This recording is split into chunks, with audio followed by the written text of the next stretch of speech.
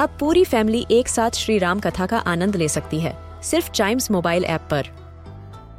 जानिए श्री राम के बचपन से लेकर दशानन वध तक का सफर। सरल रामायण घर के सभी सदस्यों के लिए। आज ही डाउनलोड करें चाइम्स मोबाइल ऐप एप्पल या गूगल प्ले स्टोर से। This is Chimes Radio original podcast.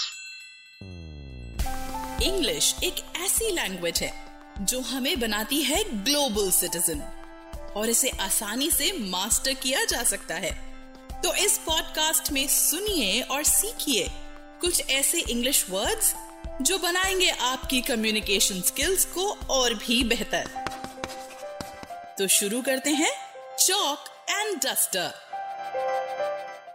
Drawing और पेंटिंग बचपन से एक्सप्रेशन ऑफ इमोशंस रहा है बच्चे और बड़े सब। आर्ट के मीडियम से ड्राइंग करके कलर्स से कई बार अपनी हैप्पीनेस, अपने अंदर चल रहे सेंटिमेंट्स को डिस्प्ले करते हैं। आर्ट इज समथिंग जो since prehistoric times has been prevalent and we have a proof of that in numerous cave drawings, cave art that we see done by the early men as well.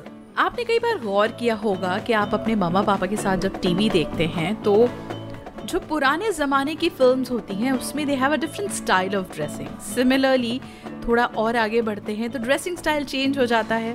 That is also a form of expression. So happens with art.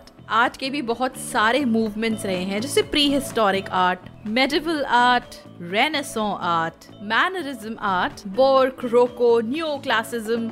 ये सारे detailed art movements हैं, art forms हैं which used to change with time.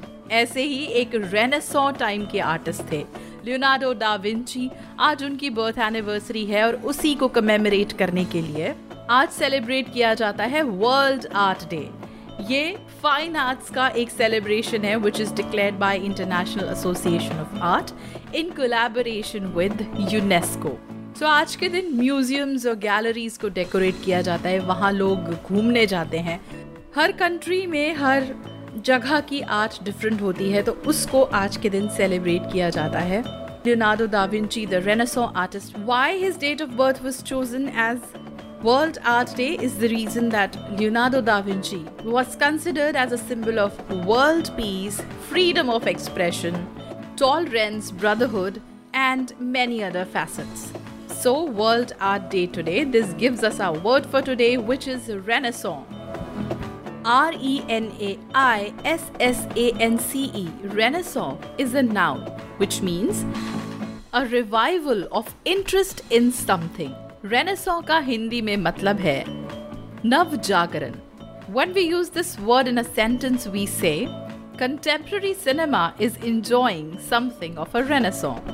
And when we look at the origin of this word, renaissance originates from a Latin word nasci, which means to be born. Later it became nascentia. Then when it went to French, in the root word naissance, which means birth, a prefix re was joined, which means back again. In French, this word became Renaissance, and as it is, it was picked in English, and Renaissance as a word came into being. That's the way this word evolved. To know about other words, their usage, meaning, and origin, listen to more episodes of this podcast, which is Chalk and Duster.